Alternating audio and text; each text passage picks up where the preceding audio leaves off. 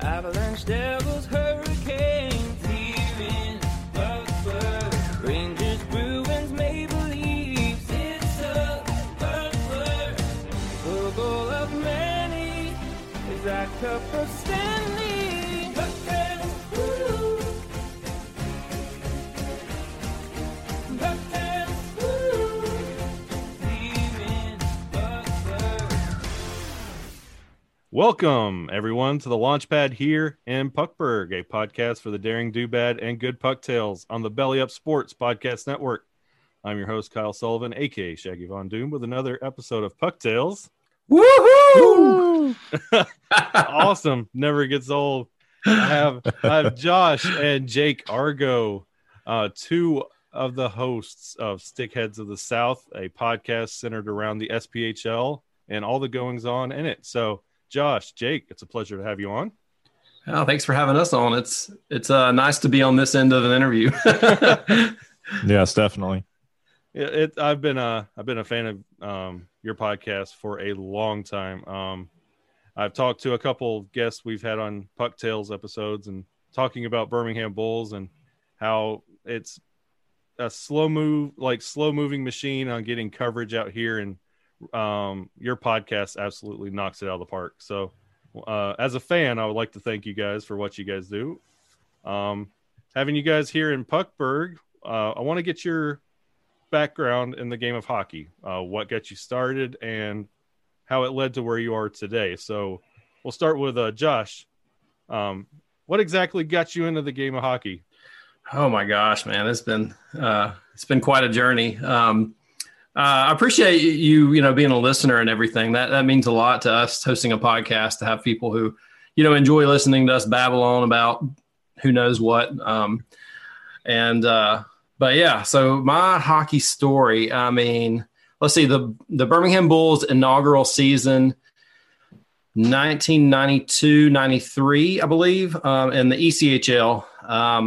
Our dad took me to a game, and he was super excited because as a teenager he went to the Birmingham Bulls in the WHA, so he was super thrilled about Bulls hockey coming back to Birmingham at the BJCC. And my mom was like, yeah, sure, whatever, ice hockey, that sounds like the dumbest thing ever, which is crazy to even hear her thinking that now. And so he took me to a game, and I loved it. It was fun. Yeah, I don't know if I loved it because of the game or if I just loved it because I was hanging out with my dad or whatever. And then the next time he got my mom to go to a game, and pretty much the rest is history. From the next season forward, we were season ticket holders, and just love the game of hockey. Growing up in Alabama, all of my friends were Alabama Auburn football, and that was their thing. They got together on Saturday afternoons and grilled and watched the football games, and I could care less. I don't even think I knew how the game of football worked until middle school. I'd be watching a game and it would be like they'd blow the whistle for offsides or pass interference or whatever, and I'm like, I don't know what the heck's going on. That's not the same offsides as in hockey. And just kind of fell in love with the game there. It was just a huge deal for our family growing up. And I'll let Jake kind of add to that too on his turn. Like we ate, slept, drink, breathed Birmingham Bulls hockey. I remember gathering around the family's surround sound audio, listening to away games with, I know Chris Kerber, who is now play-by-play for the St. Louis Blues. I remember listening to him call games. And just, that was a thing for us. And it sounds so like 1950s to be talking about gathering around the family stereo to listen to the minor league hockey game, on the AM frequencies. But we did that. Like, that's literally what we did in the 90s. So it's just always been a, special thing for our family. And we've, just loved hockey. And, from there we kind of figured out, I think we learned a little bit about the game maybe after that. And as we learned more about the game, of course, we got into NHL hockey a little bit as well. I remember watching Mark Messier and the New York Rangers win the 1994 Stanley Cup Finals, and that was a pretty big deal. That was kind of the NHL start, I guess, for me, was that moment, Mark Messier, jumping up and down upon winning the Stanley Cup. I always, just remember that very vividly. Of course, I've seen it 1,000 times since then. And from there we sort of figured out hockey, I guess. And we had a group text going for, Jake, probably 3 years. Yeah. And we were like, we need to start a hockey podcast. And then when the Birmingham Bulls came back, we were like, no, now for real, we're going to start a hockey podcast. So we did it. We sold some old music gear that we had from our days of playing music and put it into our podcast. So that's just, kind of the way things have worked. Yep. Well, man, that's incredible. And hearing those, I remember those days of listening to the Bulls games on the radio, and those 90s era ECHL Bulls is really what stands out vividly in my memory. Jake, why don't you give us your hockey story as well? Yeah, I mean, it's pretty much the same for me. Just I was a few years younger. So I was pretty much born in that Bulls inaugural year that Josh was talking about. Mm-hmm. So as soon as I can remember, I was going to games, sitting in section 32 right there, where my parents worked on the ice. And, like Josh said, it was just, we did not miss a home game. I mean, I remember one time, I think I had strep throat, and my mom and Josh went to the game, and my dad drove his truck and snuck me in the Zamboni entrance for the second and third period. It just crazy. stood where the Zamboni would be and watched the game, and right before it was over, we left. It was just, oh man. And then like Josh said, it sounds probably foreign to a lot of people hearing this, but it was such a big deal. I remember gathering around that radio and listening to the away games. How big of a deal that was. And I don't remember being into NHL hockey much as a young kid. I mean, I definitely watched it and was interested, but I think when I remember sitting in the living room with Josh, my parents, when we saw Ray Bourque win the Stanley Cup with the Avalanche. I think I was probably 9 or 10 years old. And so I don't know, something about that moment. It's just I felt, even as a young kid, I could understand the weight of that moment when Joe Sakic handed him the cup. And I think that was where I really started to personally be invested in NHL.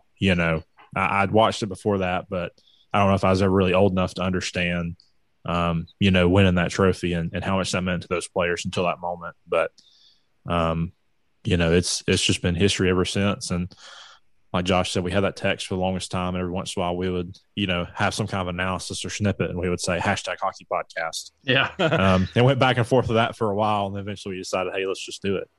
We can put this thing together and get it started. And it's been so much fun since. I hate that it's probably been forever since we've recorded.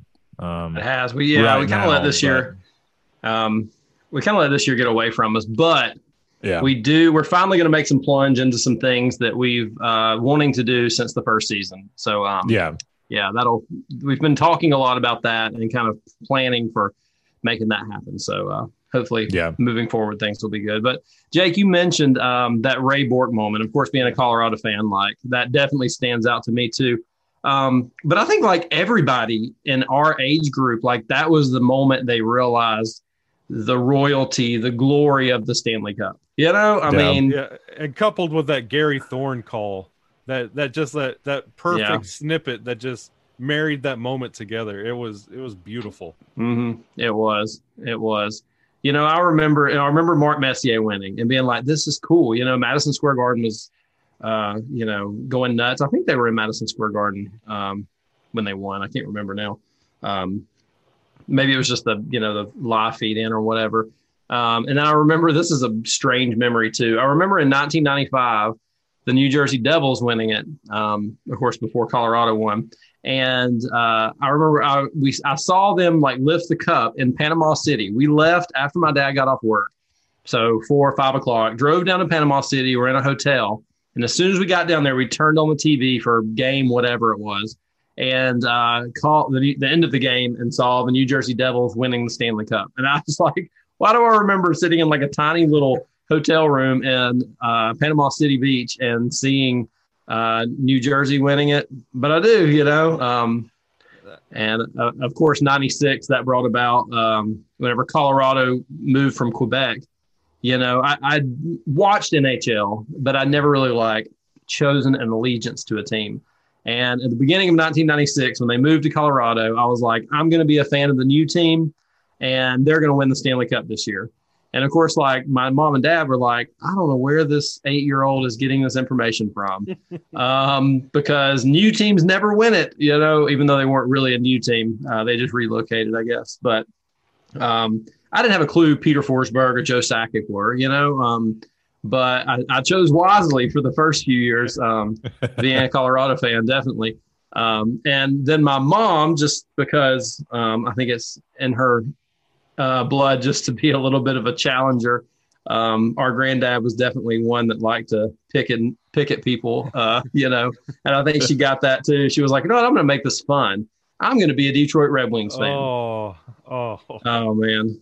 But God, it was so much fun, you know, so much fun. Yeah. Those conference finals and all that, watching all those series.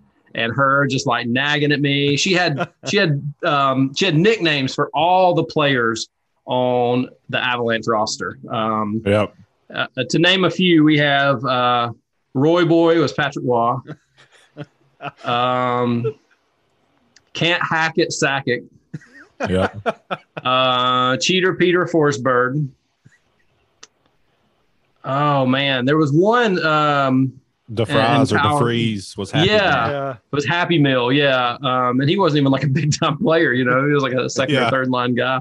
But she had a nickname for him, you know, she was like, everybody did. So that was a lot of fun, you know, growing up, having that rivalry and going back and forth with her. I think our dad just kind of always picked whoever was the popular team.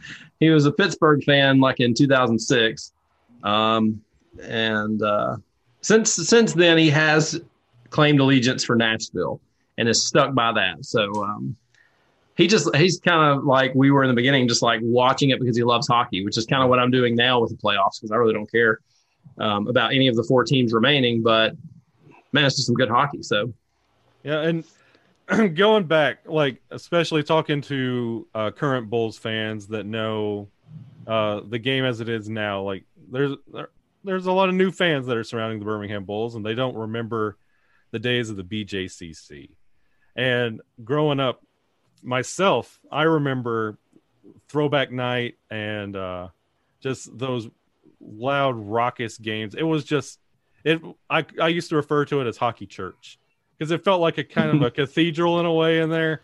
And just like the Bulls of the 90s, I know in one of our earlier episodes, I had King DeWitt. He's a filmmaker, and he's a hockey historian. And we talked about WHA Birmingham Bulls with Steve Durbano. And oh, wow. Yeah. That's actually the Toros jersey on the wall I have over here is a Steve Durbano. Nice. That's awesome. So we talk about the 90s Bulls. What stands out to you? Because I know Jamie Hicks eventually ended up becoming head coach of the SPHL version. What stood out to you about those 90s era Bulls teams? Man, I mean, the first thing that comes to mind when you're talking about hockey church or whatever, the nights where the San Diego Chicken was in town. Yes. Those were crazy. Those were crazy. But those were a lot of fun. You know, Art Clarkson knew how to pack out the BJCC, and lots of, you know, wild moments. I think as far as the hockey goes, the Birmingham Bulls and Louisiana Ice Gators rivalry was a big deal. They were two of the top teams in the Southern Division is what it was called at the time. And, you know, there's some playoff series that unfortunately didn't work out for Birmingham very well. and those were a lot of fun. I really enjoyed those.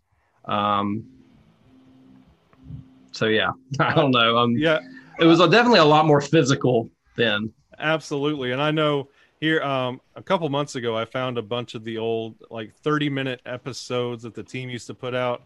I can't remember if they used to run it on Fox or NBC, but you can find a bunch of them on YouTube of just their practice facility that's off. I believe it's like Green Springs. What it's a church now, I think, but it used to be a skating rink back in the day. Just that little time capsule is it takes me back to those days, because I was a lot like you guys grew up, and that's one of the things that really helped cement my love for hockey. Ironically enough, it was those 90s era Avalanche teams and the Bulls. So yeah, I experienced a lot of that as well. And going to the current Bulls, you guys, as we mentioned, you guys are both hosts of Stickheads of the South, and you guys talk about the SPHL as a whole. We just went through the quote unquote COVID season, and going forward, where do you see the Bulls going and the growth of the SPHL? We have a new team coming in into the SPHL. Where do you see the league and the Bulls going forward?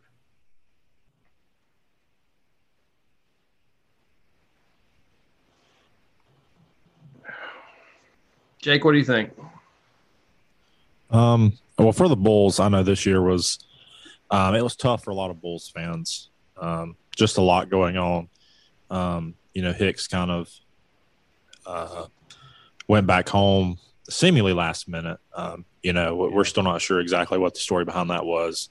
And so a rookie coach in a COVID season, he struggled at times, and the Bulls struggled at times, and that's not to be unexpected in the position he was in.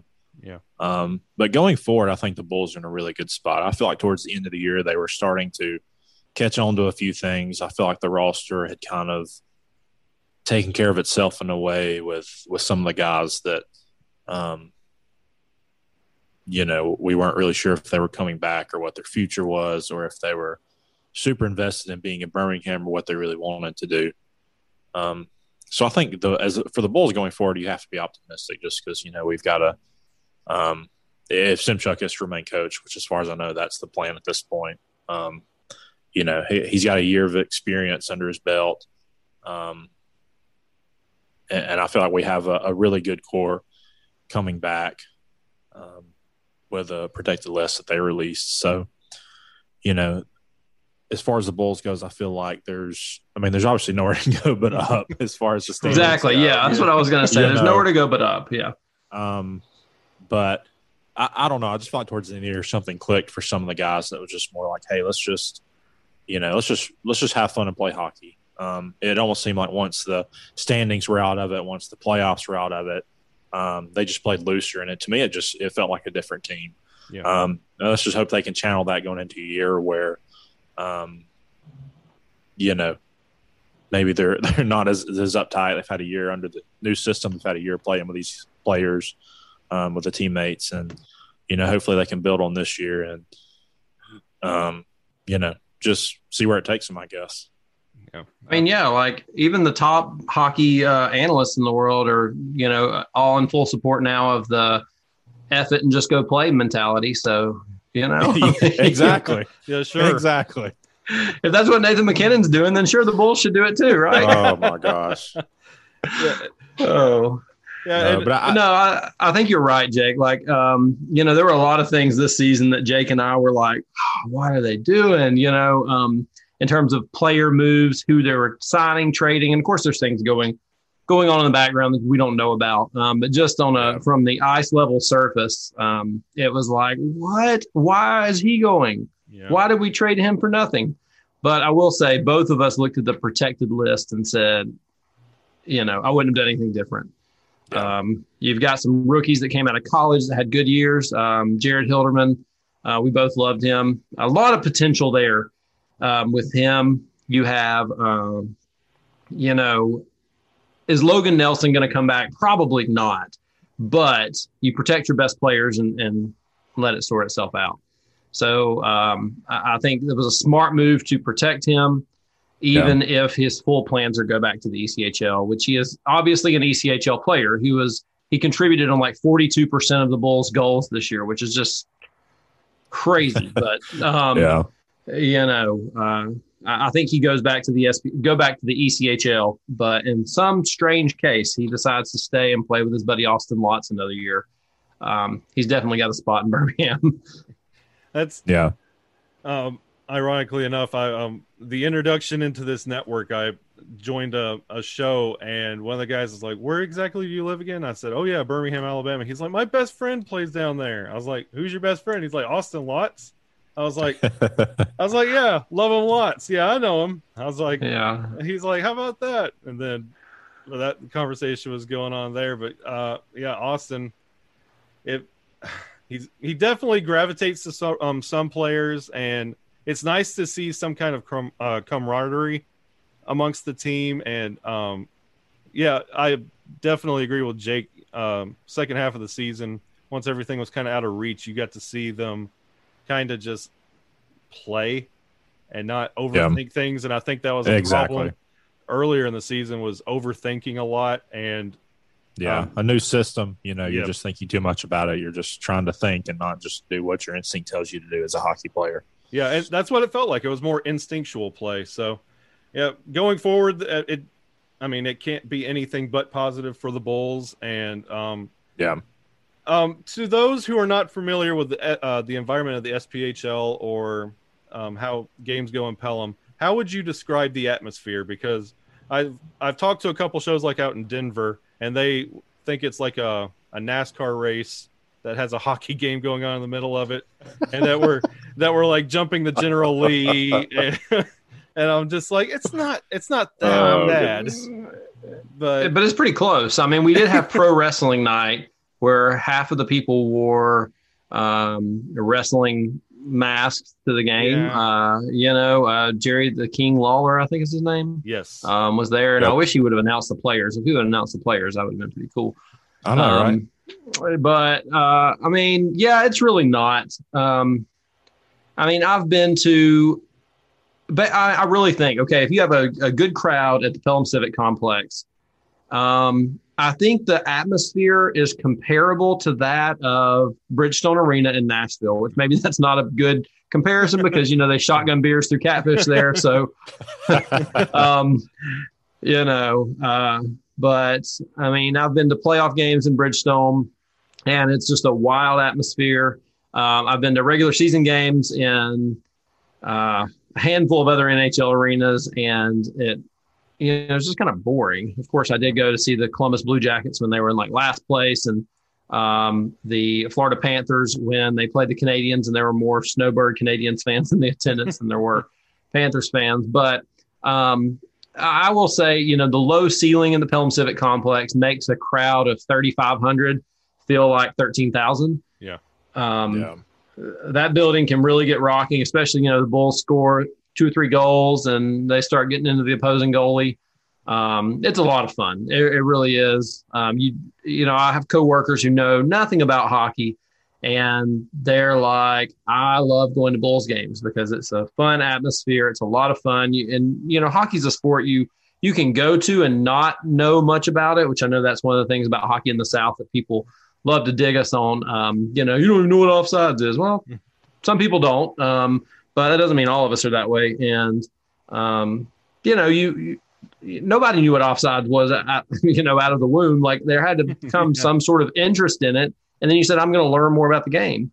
And that's how you do it. You have, teams in places like Birmingham and places like Pensacola, Macon, Georgia.